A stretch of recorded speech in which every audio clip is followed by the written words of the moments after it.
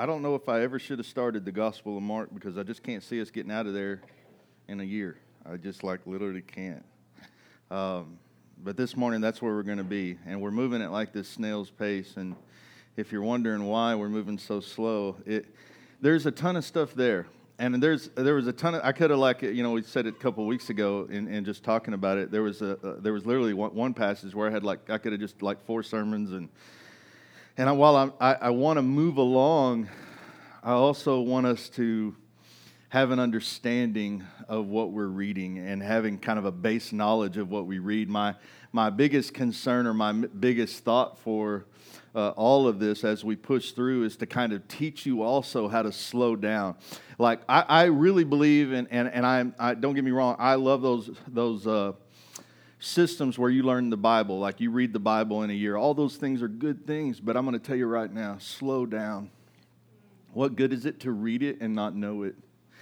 Slow down, read the Bible, slow down enough to see what you're reading, to actually understand what you're reading, that it's more than just a story. There's things happening all in the background. There's more to it than just what you've glanced over. So we're moving at a snail's pace because of that.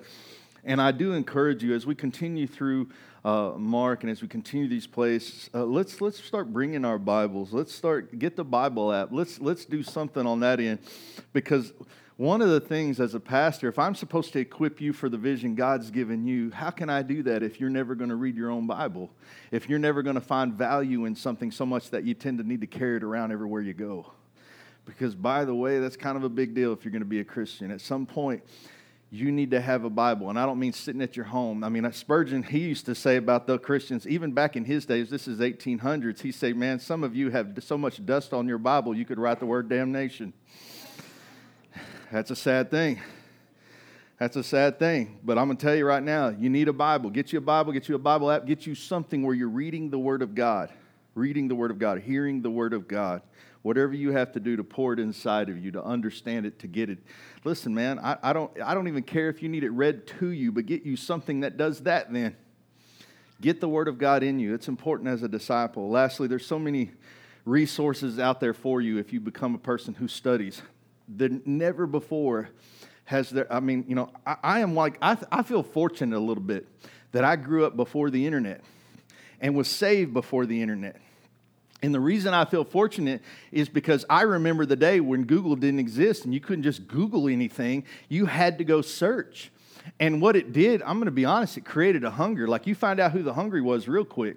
Because now that the food is all, like, you can always search and you can always learn and you can always grow, you kind of take it for granted now. Thank you. And you don't realize how hard it used to be. I remember a lot of the times when I was studying the Greek or the Hebrew of the Scripture, I had to pull out, and some of you will remember this one. Everybody remembers the Strong's mostly. The Strong's Concordance, got to pull that thing out. I have a Young's Concordance too, which is before the Strong's, And so some of you remember those. And you just had to go through a book, and you didn't read another translation because the Strong's and the Young's don't got any other translations other than the King James Bible. And so if you ever wanted to know what the translation is something, you had to go back to King James Bible, see what the King James said about it, and then go back to your Strong's and then really look it up again and see what the actual word meant that they were trying to use. And it was good stuff. Good stuff, good times that I spent in the Bible. I remember a lot of times where I sat down, and I'll tell you, by the way, a Strong's Concordance is like this thick, and it's a book like this. It's not no tiny book that's real thick. It's a big, giant book that's real thick. I would sit it out on the table, my Bible out on the table, my notepad. You had to have a table at least this big to study the Bible. Nowadays, you can do it all on your phone and copy and paste everything. Some of my greatest devotions, especially 5 or 6 years ago when I was really spent a lot of time doing devotions in my journals, you'd be surprised at some of the greatest stuff I feel like God has ever given me came off me like going through the Bible app on my phone and then copy and pasting the scripture over on my notes and literally texting my notes as I go through the Bible. And the great thing about having the internet at your hands and having these Bible apps, that they go through all the Strongs. They have all that stuff for you. Why you don't take advantage of it, that's something that's you're going to have to answer for, because listen, there should be a hunger that comes from this.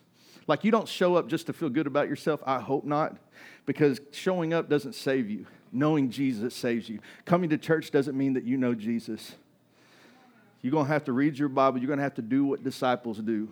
You're going to have to read your Bible. You're going to know Jesus on your own. You're going to have to pray. You're going to have to do things. All right? So this is why we're moving at a snail's pace.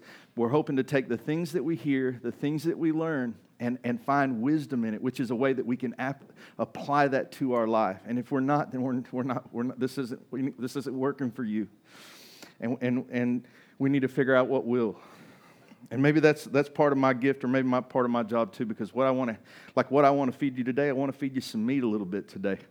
Some of you, you're not going to be able to handle this. Some of you don't got teeth yet. You're still figuring out what Christianity is. Some of you are going to struggle in some of the message today, but it's okay. Listen, this is what you strive for. This is what you strive for. You can't stay a baby forever. You can't. All teenagers want to be adults. When they're children want to grow up. And then when they grow up, they want to be adults. And then when they're adults, they want to be kids. It's the truth, man. Why? Because when you're adults, you realize how hard being an adult is, and you wish you'd never had the ambition to be an adult. You're like, I wasted my whole youth trying to be somebody I don't want to be right now. So let's get started this morning. Mark chapter 2, we're going to be in verses 18 through 22. I'm going to give you a minute to get there.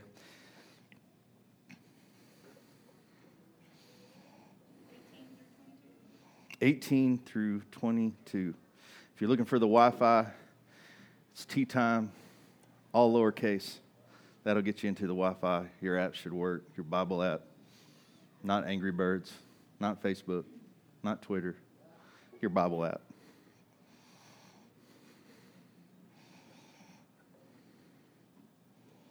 All right, let's try this. Say amen if you're there. Amen. Oh, that's pretty good. That's pretty good. Mark chapter 2, 18 through 22. Once when John's disciples and the Pharisees were fasting, some people came to Jesus and asked, why don't your disciples fast like John's disciples and the Pharisees do? Jesus replied, do wedding guests fast while celebrating with the groom? Of course not. They can't fast while the groom is with them, but someday the groom will be taken away from them, and then they will fast. Besides, who would patch old clothing with a new cloth? For the new patch would shrink and rip away from the old cloth, leaving an even bigger tear than before. And no one puts new wine into old wineskins, for the wine would burst the wineskins, and the wine and the skins would both be lost. New wine calls for new wineskins. All right, let's stop right here. Because I can't help at this point, I couldn't move any farther, even when I was reading it, mainly because I'm a pretty analytical person. When I say that, my mind is always calculating everything. Every time I read something, every time I see something, I'm looking for the consistencies. I'm looking for the anomalies. For instance, when I did a whole, my own personal devotion on Ezekiel, and I'm climbing through Ezekiel, one of the first things I noticed is that 60-something times the Bible says to know that I am God in Ezekiel. So when I started to look at what the overall theme was, Ezekiel, what do you think it was? There's only 44 chapters, but 63 times it says to know that I am the Lord. So when pestilence comes and all this bad stuff, the reason I'm being this way to you is to what? To know that I am the Lord. The reason I can do this to you, the reason I'm blessing you right now is why? So that you will know that I am the Lord. You see what I'm saying? I mean, like, you start to pick up the consistencies. You start to see what's the same over and over. And my mind is, for whatever reason, it just always does this. And it often helps me, I'm going to be honest with you, so I don't look at it as a bad thing, because it helps me oftentimes see what others don't see. Or maybe what others don't pay attention to. Right? So it was a huge help to me. I'm going to tell you right now, when it comes to applying that to a business or a world application, it's kind of awesome to have an analytical mind that plays the numbers, that looks at consistencies in Scripture, that looks at consistencies in life, that looks, by the way, we do this all the time with our friends. Right? Because I'm telling you, if you got a friend that is good, betrays you, good, betrays you, after a while you're like, that ain't worth it. We all do this to some faction. We all do this. All right? So I bring this up because I can't help but notice some of the same kind of thing here, the same gifting, if you will, here. The Pharisees immediately compare the ministry of Jesus to John the Baptist's ministry as well as their own. That's the first thing to do. But Jesus' ministry was very, very different. I mean, literally this whole paragraph is written on the precept of why isn't Jesus' ministry like everybody else's ministry. That's the whole part. That's the whole reason we're having a conversation at all. It starts out, why isn't your stuff like our stuff? Why aren't you doing it the way we do it?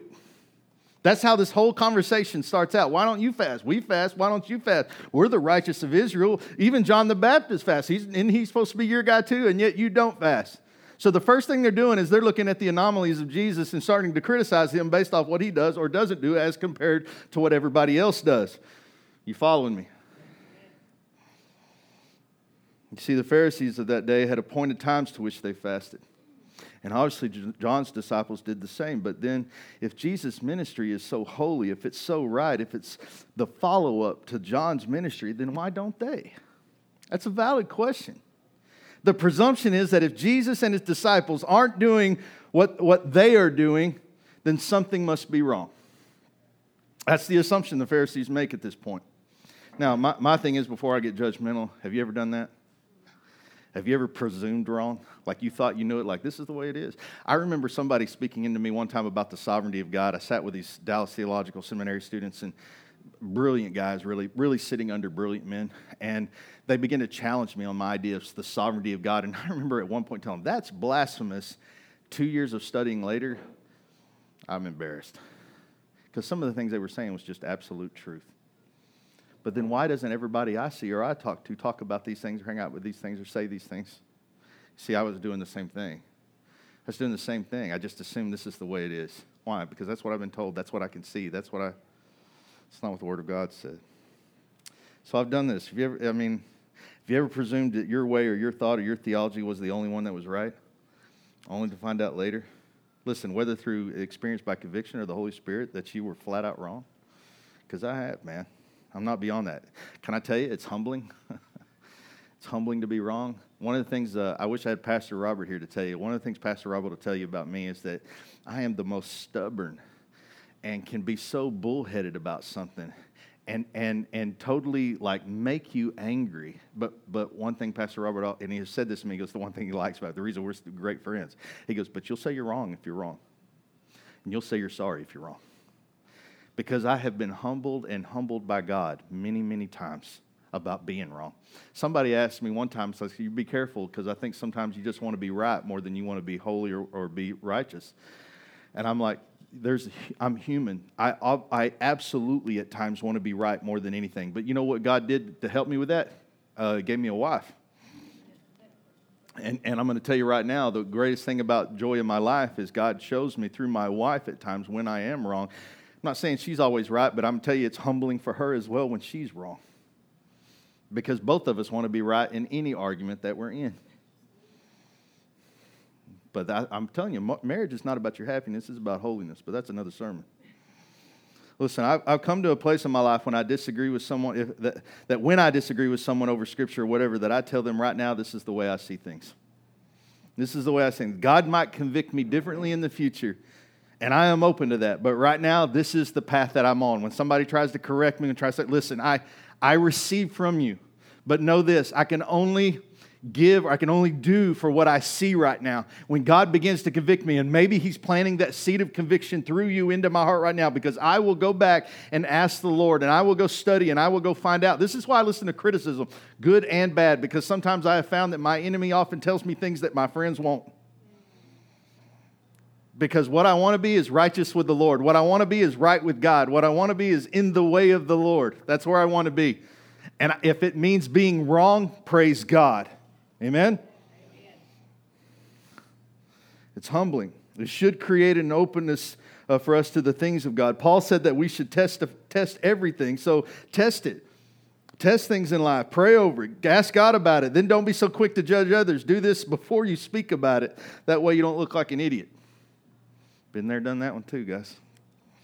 Again, just as much as I've carried the title pastor, I've also carried the title of idiot as well. Like I said, it's humbling. The one good thing about this entire scenario, though, with the Pharisees and Jesus, though, is it often gets us questions, and Jesus loves to answer. And anytime we get to see Jesus interact with humanity, it's a good thing. Answers enlighten us to the truth. And in this case, Jesus is eager to present for them something not only for them to chew on, but for us as well. Jesus tells them this, real simple. Do wedding guests fast while celebrating with the groom? Of course not. They can't fast while the groom is with them. But someday the groom will be taken away from them, and then they will fast. And this is a prophetic word kind of spoken here. It could have been something that was very hard for them to understand, but I don't really think it was. I mean, he was saying a lot of words here, and on one side he's referring to himself as the groom about a wedding that will take place, but this isn't the first time they've heard this kind of talk either. And if you remember, John the Baptist also referred to Jesus as the bridegroom. In John 3:28 through 29, it says, "You yourselves know how plainly I told you, I am not the Messiah." This is John, who they just said, hey, even John's disciples, right? So we know they know John. All right, now this is John's actual words. "I am not the Messiah. I'm only here to prepare the way for him. It is the bridegroom who marries the bride." This is the foretelling. This is it. John the Baptist is telling him who he is. It is the bridegroom who marries the bride, and the bridegroom's friend is simply glad to stand with him and hear his vows. Now listen, whether they understood this or not, we really don't know. Obviously they don't understand it, but we're sure that they heard this before. Right? How many times has that been you, where you've heard something before, you just didn't understand it, you just kind of pass it away as nothingness? Right? Until it comes back at you and you're like, oh, I remember back when they said this, and this, and this. Now it hits me. All right? From John speaking about the bridegroom to Jesus referring to himself as the bridegroom. This reference is made all throughout the New Testament as Jesus will marry his bride, the church.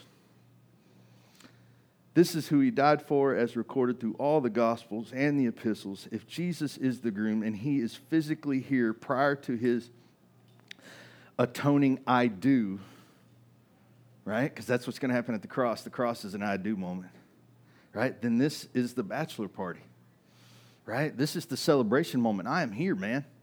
This is right before the wedding's going to happen, right before I say I do, because I'm going to cover my whole marriage in blood. It's about to happen. I'm going to finish this thing through. You're going to see till death do us part.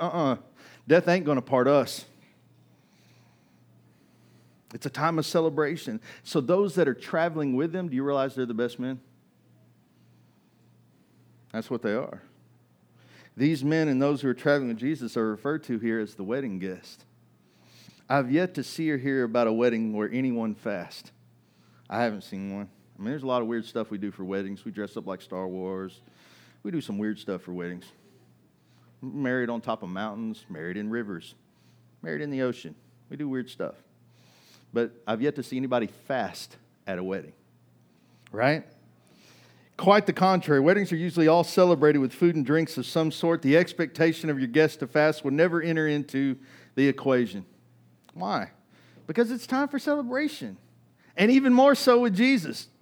You see, if it's Jesus is who he says he is, then over 2,000 years of prophetic word from God has now come to actual life. All the promises of God have been birthed into a Savior who will do what we could not do, which is atone for what we could never atone for, love in a way we could never love, and live in a way we could never live. He would make an eternal way for us to heaven, to be where the Father is. It's a big deal. So no, this isn't a time for fasting. It's a time for feasting, amen? But this analogy is kind of wasted on men with no sight. By the way, don't feel like that a lot. You ever witness to somebody and you feel like I'm talking to the wall? Some things are just wasted on men, man. They got ears, but just because you have ears doesn't mean you hear. Ask a deaf person. They got ears. I don't mean they can hear. Blind people have eyes, but I don't mean they can see. Even spiritually, that has big ramifications. It's wasted. How many times have we been told the truth to something and just not believed it? So Jesus explains it more, because that's what it is, and he knows it, right?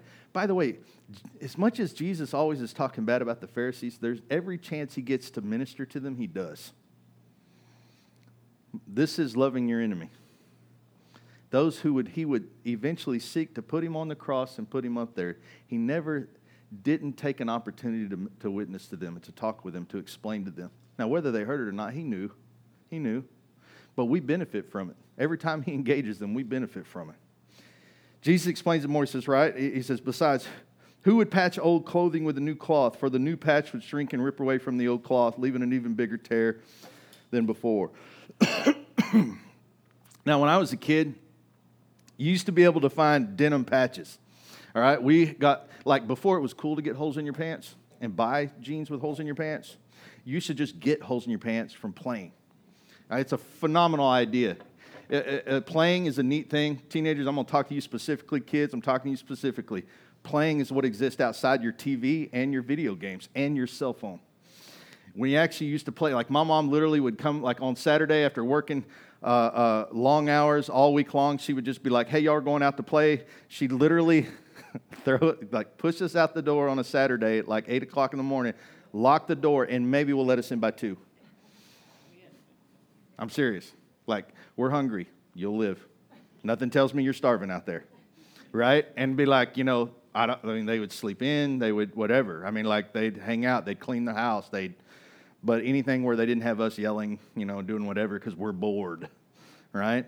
And so we'd go out and play, and we fished every morning. Every morning we fished, and we went and played this, played that, and it never failed. Like, first of all, everywhere we wanted to go anyway was never on our property, so we were always trespassing all our neighbors' property, and we would have to jump the barbed wire fences. And if you know, barbed wire is going to get caught because kids are not like good at stuff, like adults are. Adults are like, man, they pull their knees out and they break the barbed wire open, but kids were like, oh, whatever, and you rip it all the way down. And so my mom was always having to patch stuff, and so they had these like denim patches.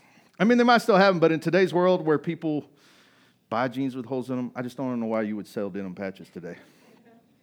I mean, I might sell you my jeans once I put the holes in them, and you can thank me for how awesome they are, But I remember, with family 3 boys, it seemed that we always had like a stack of these things. And the problem was this, is that when we wore jeans so much and beat them up so much, you sweat in them, everything. And over time, like, them jeans ain't going to stretch no further. And by the way, we didn't do stretch jeans. There wasn't no like...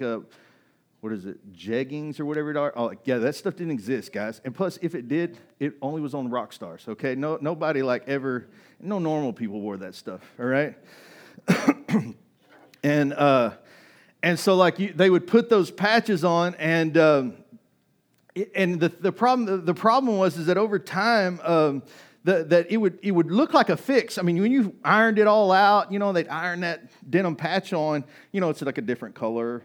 And it's weird looking a little bit. But like when you're like, 8, it's like, who cares? I'm going to rip it off anyway. It doesn't matter. Like, we'll see if it holds up, that kind of thing.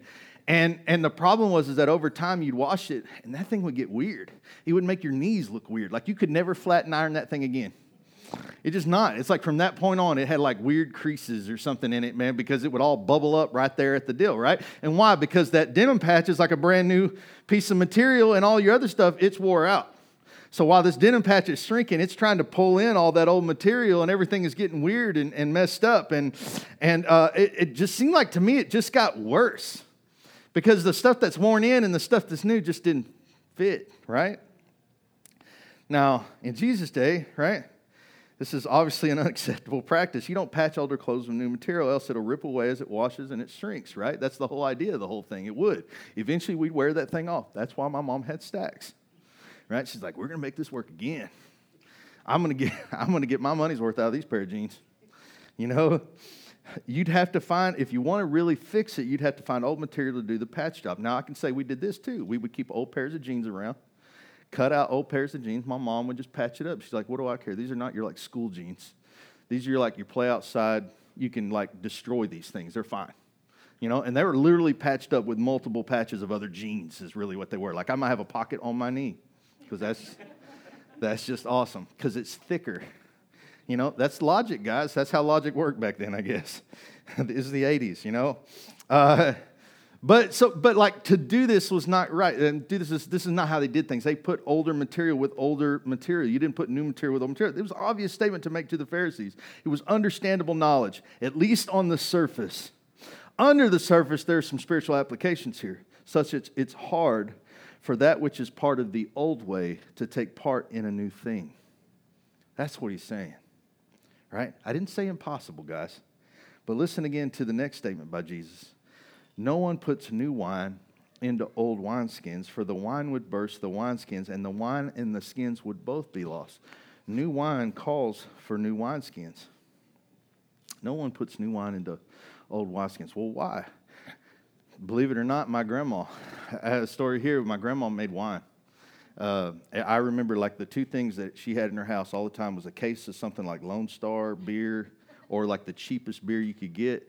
and she had 3 bottles of homemade wine going on at any given time in the house. And you always knew, and the reason I knew it was wine when I was little was because I would always ask, why are there balloons on top of it? Because this is what she would do. She'd take a little bit of sugar, take a little bit of juice, take a little bit of yeast, stick it in a bottle, stick that balloon over it, right?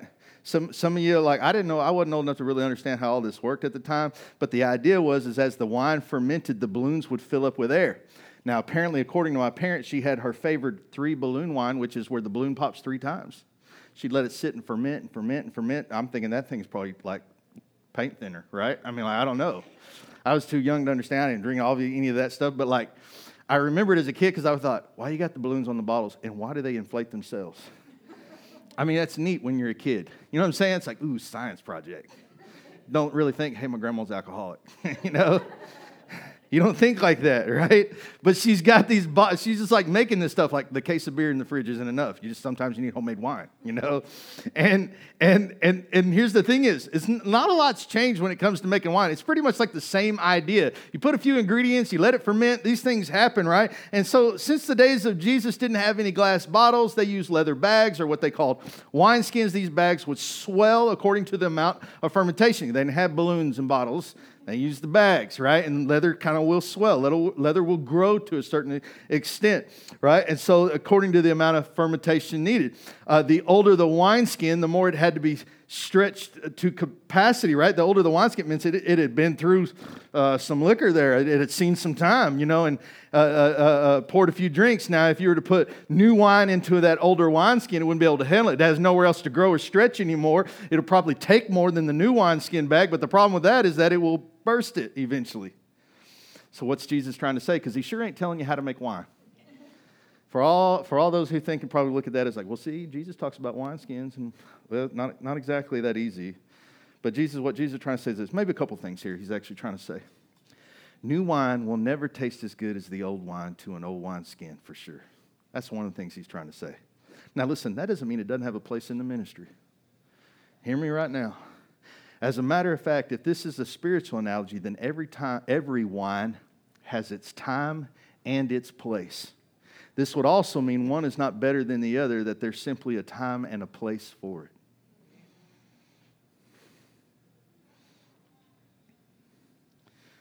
This is why some of us long for something that's already passed, and yet some desire for something new. Just how it is, guys. How much can you grow? At some point, the stretching is going to hurt you, by the way. Any new thing is going to stretch you. Old or young. It's going to be painful. I like how Gerald Brooks always says this, and I'm a firm believer that this is a truth. It's not, I would call it like probably pulled from biblical points, but I would say this is a true statement, that you only grow to the level of your pain threshold. How much pain can you take will coincide with how much of the new thing you get to partake of. I would absolutely say that. If you want a new thing, God to do your new thing, you need to pray that when the pain comes of God stretching you to do the new thing, because by the way, for you to become worth drinking, you're going to have to ferment a little yourself, which means there's going to have to be a time, a gestation period where growing is going to take place before that you're poured out into this world. So know that it's going to be painful. 2, I think some wine only gets better with age. Amen. Now, my young people are like, what? I don't know about that. Come on now. But here's the thing is, young wine will still hold some potent effects. But listen, guys, older wine tastes better. Like that or not, that's if God is making spiritual analogies using wine, Jesus, then some of these things hold true. There's something about the value of wine that's had the proper time to expand and ferment. By the way, wine that ages is worth more money. It has more value because it's reached what? Its gestation period. It is now what we would call full. It is full now. Now it's ready to be what? Poured out. Are we listening? Amen. That's good stuff right there. New wine in this scenario basically represents this, a new thing that God wants to create and perform. That's what he's talking about here. This is the new thing. I know what you're used to is the old thing, but this is the new thing. This is the new wine. This isn't the old wine. Not to take away from the old wine. The old wine had a season. The old wine had a purpose. But this is the new wine that's being poured out. A new wine that's being poured out needs new wine skins. Doesn't make the old thing or the old wine bad. The old wine had a season. There was one day where the old wine was the new wine. The application is that Jesus is doing a new thing and only new vessels can handle the new thing. Thus, another reason that the Pharisees can't and don't understand it. It's not for them. Sometimes God gives a word and it's not for you. It's a good word, but it doesn't mean it's for you. That's why you ever notice when there'll be always somebody come up or always somebody think, man, today they're talking to me. And it'd be like only like 2 people in the whole congregation will ever say that usually to a pastor. It felt like God was talking straight to me. Then maybe God was talking only to you. Maybe he was talking only to you. And so the frustration, I think, even in pastors that say, man, I feel like nobody listens. Maybe it's not for everybody sometimes. Maybe it's for me to hear myself out loud so my own heart can be conditioned to the Lord. It's just good for us to hear a word from God. It's good for us to hear a prayed over word. It's good for our ears to hear spiritual things. Jesus wasn't just starting a new movement. He was starting something that was going to go on forever, and to do this, he needed new minds. You can't have a reborn church without reborn people. That's where the Pharisees is going to get off on that track. Because remember when he asked the man, you must be reborn, Nicodemus is like, what? Huh? There's only one time we're born into this world. Right? They don't understand it. Why? Because it is still a new wine that God is constantly pouring out. I wish, like there's coming the day, make no mistake, that the wine that I have in me that I'm pouring out right now will be the old wine. And that is okay. That's okay. There'll be a time for new wine. My job is to help pour the ingredients to make new wine. My job is to build up wineskins. I'm sewing wineskins together. Why? Because as more people are born into the kingdom, there's new wine coming. I'm sewing wineskins. I'm sewing on people. I'm sewing people up. Why? So they can hold what God has for them. Amen? Right? The Holy Spirit is often always doing new works. Why? Because Jesus is a living water. The Bible says, anyone who believes in me may come and drink, for the Scriptures declare rivers of living water will flow from his heart. When he said living water, he was speaking of the Spirit who would be given to everyone believing in him. But the Spirit had not yet been given because Jesus had not yet entered into glory. But that day is over because Jesus has come and he is gone, and the Holy Spirit is here now, and it's pouring itself out like living water, and what he needs are vessels. And since it's always this new thing, there's always new water coming out, always out of the spout. What we have to do is get up underneath there and constantly be flowing in it. And it's going to grow us, and it's going to hurt, and it's going to be painful, but this is what we have to do. And listen, with every generation is the chance, the opportunity to do something new. And I think Jesus is constantly doing new things to reach us with his love, grace, and mercy. Each generation needs a new wineskin. Can't be the same stuff. I'm going to tell you that some generations are better than others. I wish it wasn't that way, but you can look in the Bible and you can see that some generations were better than others. Some were. Some fall by the wayside. You realize there's 700 years between Old Testament and New Testament. I would call that generation the faceless, nameless, no hearing, deaf, blind generation. There's no voice of God in their time. There's no voice of reason, no voice of the Scripture, no voice of anything during that time that we can see.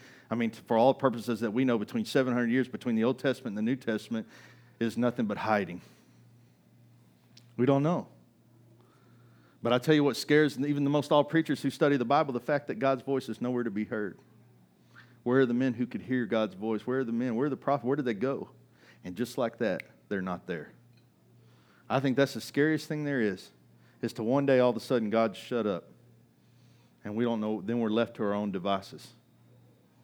So that by the time we catch Jerusalem again, after all the Nehemiah, after all the Ezra, after the Isaiah, after all these things that seem soundingly okay, and all this, it seems like everything could be going good, they're under Roman oppression when we find them again. Every generation needs a new wineskin. This doesn't defame the old. Rather, it adds value to the old generation. You know why? Because the new generation ain't going to know what to do with the new wine. So who do they look to? Well, what did you do with the wine God gave you? So they seek out the older generation for wisdom. Hopefully. In your naiveness at times, you can forget to do that, but hopefully. New wine makes you appreciate the old wine because it takes time for new wine to fully ferment. That's why the old wine still tastes good while God's doing a new thing. Because you're still sipping off that which was old, which, by the way, we kind of do still today.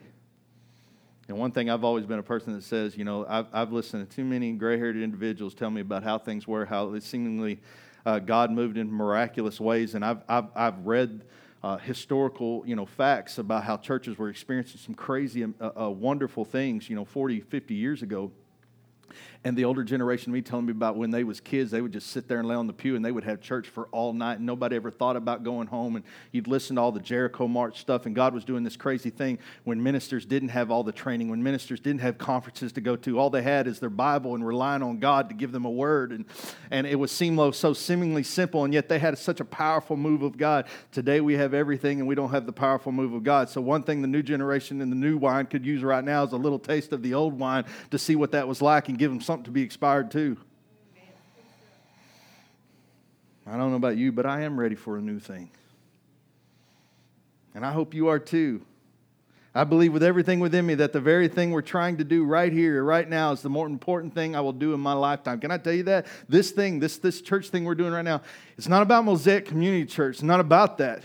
By the way, the underlying thing that we're trying to do here is figure out how to return to God. When God, who says consistently through the Old Testament, return to me, and he also says consistently in the New Testament, the other word for return in the New Testament is repent, which means what? Come back to me.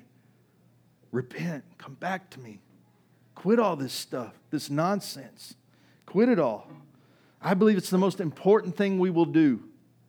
Most important. Listen, above church growth, above church name or popularity in this town, we will be about Jesus Christ and discipleship. Even if it means, if it ever gets out of control, I will shut the doors and we will quit this and go back to the homes. That's what will happen. Because we're no good to this world as some organization of popularity. We're no good to this world. Listen, if that was the case, we'd already be winning our country. Our country's more divided than ever. We have big mega churches everywhere. You know where all the majority, I said this a while past, the biggest churches we have, there's like 60, I want to say like 60 or 70 mega churches, over 1,000, between Dallas, Houston, and Austin. All three of them are pro-abortion. I mean, not the churches, but the cities. All three of them are crime-ridden. All three of them, man, are caught up or lost in homosexuality. Unbelievable. Like, unbelievable. You know what I see? I see towns full of churches where they make no impact whatsoever. By the way, you tell me, when you read the Bible, is this what you understand when Jesus said that he was the yeast? You just put a little bit of yeast in there and he would overtake the whole place? You tell me, is that biblical? To be that many churches and not an impact? And if you don't question at some point, then something's wrong. If you can't see that, you're not reading, you're not discipling. If there's not a hunger, by the way, I don't say that to point out somebody that's wrong. I say it because what hurts me, what makes me cry, what makes me deeply saddened and burdened, what makes me have a hard time sleeping, for whatever reason, I keep getting up at like 1:30 or 4 o'clock. It's one of those two. And I get up and I'm upset at night because these things bother me. And my question is like, and this is where I feel alone, man, why don't they bother you? I don't know about you, but I'm raising my kids. I want to have grandkids one day. I do. I want to live long and enjoy my life with my wife and my kids, my grandkids and things like that. Have futures for my kids. I didn't have kids and not have futures for them. All right? But I don't want to hand them over a world where I just sat back and lived comfortable and did nothing and watched it go down and criticized it the whole way without doing anything. I won't be that person. I'm going to go to my deathbed knowing that I did everything I could. I left nothing on the table. Maybe I get that from the Marine Corps. Maybe I get that from my parents. You know where I like to think I get it? I get it from Jesus, who went to his death and even raised from the dead to keep preaching the same song. And I'm going to preach it till I'm blue in the face. We are called to return here, to go back to a real relationship with Jesus Christ, where you hurt for the things that he hurts for. And it's not about how much you come on a Sunday. That's made up by the American church. It was supposed to be how you live. You know what they said that they knew the disciples of Jesus by? By their love for one another.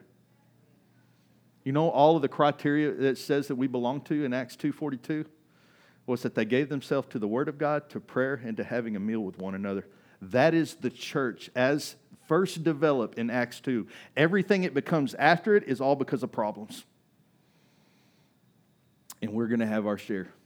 Any church filled with people is going to have problems. But we go back to those same principles. I'm going to tell you right now, you won't have enemies in the church when you pray for the people in the church. Because God will move your heart towards them. And as you pray, can I tell you, your heart will be moved towards the heart of God so that even your enemies become your friends. And your love for them will change you. God's love for them will change you. God wants to do a new thing here. I firmly believe God wants us to return, to let go of everything that we, I love the song, I'm sorry, Lord, for the thing that I've made it. I'm coming back to the heart of worship. I'm so sorry for what I've made it. So sorry. God is calling His people to return. And it's time to explore what that really is. Here's what I think, though. I think it means change. Change in spiritual awareness, which translates into becoming a devoted prayer warrior. The funny thing is I hear that word throw out warrior, and I'm thinking, I don't think you understand what that word means. Because a warrior means you're actually going to fight. You're going to spend your time. You're going to devote yourself. Man, you're going to train. I mean, I feel like I took the mantle of warrior when I was a Marine for a time, and I'm going to tell you right now, it was one of the hardest things I've ever done in my life. So when you call yourself a prayer warrior, if you're going to call yourself that or be referred to that, I hope you really look it. I hope you really are getting up disciplined every morning and praying. Can I tell you right now, if you're cranky the rest of the day and mean to everybody, you ought to check your prayer life. How can you hang out with God and hate everybody the whole day because you got up early? You can't resent God for getting up early. Come on now.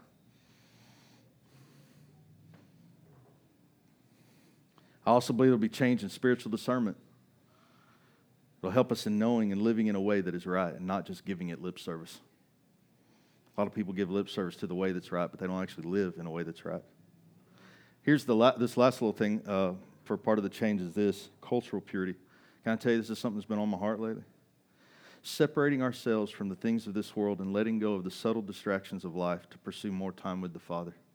One of the biggest challenges, I was telling somebody at my work today, and he had such a hard time understanding what I'm saying. And maybe you will too. But one of the books that I read a long time ago, and it's just been on my heart. I don't know why, lately. I think it's just where God has taken me. Because I really believe in this idea of return, what God's telling me. Is that God wants me to pursue a culture of purity where I set myself aside. And not to say that I don't to a degree, but not as much as like maybe I'm being challenged to. One of the books I read was Set Thy Trumpet to the Mouth. If you haven't read it, you might be glad you haven't.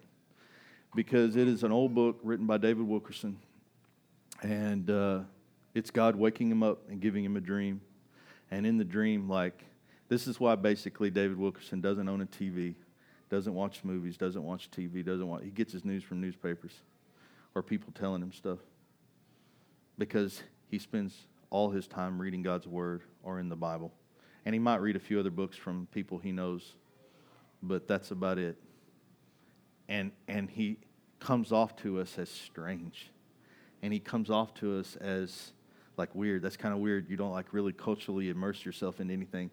But you know what else David Wilkerson was known for? Being a man of God. Yeah, you listen to his sermon. Let's see if you don't cry. Listen to his sermon on anguish. Let's see where your heart goes to. If you aren't tore to pieces, man, you ought to check yourself. His words are so weighty. Why?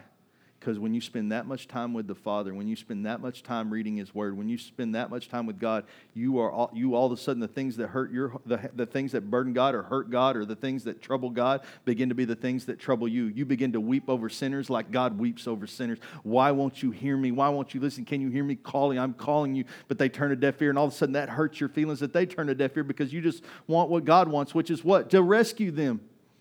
That's all you want. Can I tell you, I'm challenged there. To set myself apart, to not be like the cultural norm. Well, then you won't know what to preach on. How are you ever going to do these sermon series where we talk about movies and how are you going to do it? Well, we've got enough entertainment in the church. You don't need any more. This isn't the gym. This isn't the Tonight Show. This is supposed to be the Word of God. So, truthfully, this is how if one was supposed to teach, and this was the gifting that God has given me, guys, that I'm supposed to be able to preach in such a way and have spent time enough with God in such a way. It's like the prophets of old. Anytime you hear them preach or anytime you hear in the Bible that Jesus speaks or teaches, that it was such word that it moved your heart. Not because I preach so well, because I've spent so much time with God that I can say like Jesus said, I'm only saying to you what the Father has said to me. I'm only doing what I saw the Father do. But you got to spend enough time with the Father to understand those things.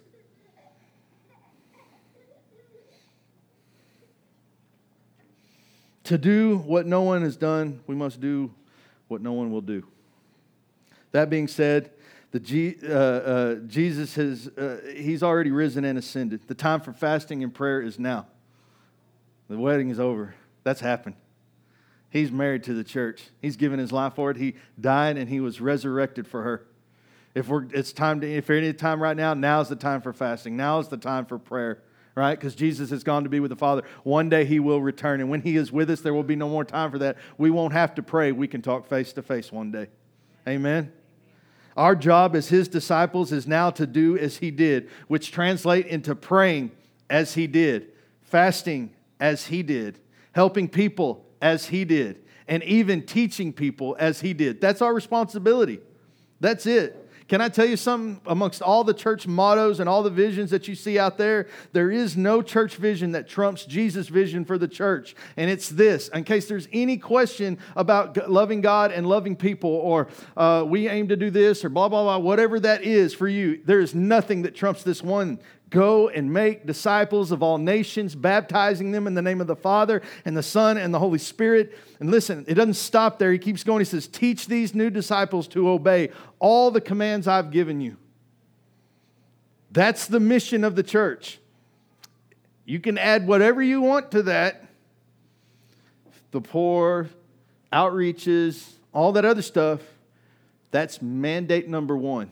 I don't care how many shoes we hand out. At the end of the day, it's going to be how many people love Jesus now and have devoted their lives to giving themselves to prayer and to fasting. How many people have given themselves to the gospel and to the reading the Word of God? How many have done that? That's where we should be graded. Listen, I'm all for doing outreach. I'm all for reaching people. Like I said this morning, God's put the police department on my heart. I want to do something for Christmas for them. But make no mistake about it. You know what I really want to do? Get them saved. That's what I want to do. His promise is this, that during this seemingly impossible task, He says this, I am with you always, even to the end of the age. Let's have the worship come back up here now. Can I tell you something, guys? The church is only as strong as its prayer life. We've been given one job. It's pretty simple. That's it. Despite all the mottos, the mission statements, the business-like stuff, pewing from the pulpit today, it's the one thing we got to do. That's it. And don't worry about nothing else. Worry about this one thing. Right? We are to make disciples. Jesus used the words born again to describe them. So newborns only come from intimacy. That's where it comes from, guys. Intimacy is found in prayer and in fasting. That's where it's found. The great thing about worshiping in the Lord is that it gets our mouths in the right posture. We're about to worship the Lord just a little bit with the hope that our hearts will line up to the right posture as well. See, when we begin to worship, we lift our hands. Our hands, when we lift them, it's really just a symbolic gesture of I surrender. Doesn't make you, if you don't want to do it, you don't have to do it. But that's really all it is. It's a symbolic gesture of saying, I'm surrendering to you, God. What we're trying to do when we worship is this. We're just trying to get our hearts lined up with the things that we're singing. We're trying to get our hearts lined up with the things God is saying to us. Because listen, you don't need me to speak a word of God into you. God can speak into you just fine. All you got to do is listen and be attentive to the things that He says and be open to God speaking to you. You know, the irony is that that Spurgeon had tens of thousands of people get saved in his church and he never held an altar call. I heard a guy say the other day the altar was man's invention. The church altar today as we know it today, not the Old Testament where Abraham built it and those things, but the altar today as we understand it, it's like man's invention, us trying to make it easier. Listen, I don't care how anybody meets Jesus so long as they do. That's all I care about. I I don't think I got saved in an altar. I got saved at somebody's house when they said, hey, man, do you know Jesus? And so I go through the whole prayer thing, and that really didn't do it for me. Like, I said the words, and I went to church. But it was, I've said this story many times, 3 old women began to pray over me in the middle of a church aisle. We didn't make it that far to the altar. We were just in the aisle there. And man, they prayed over me, and I've never been the same. And you ask my wife, I have never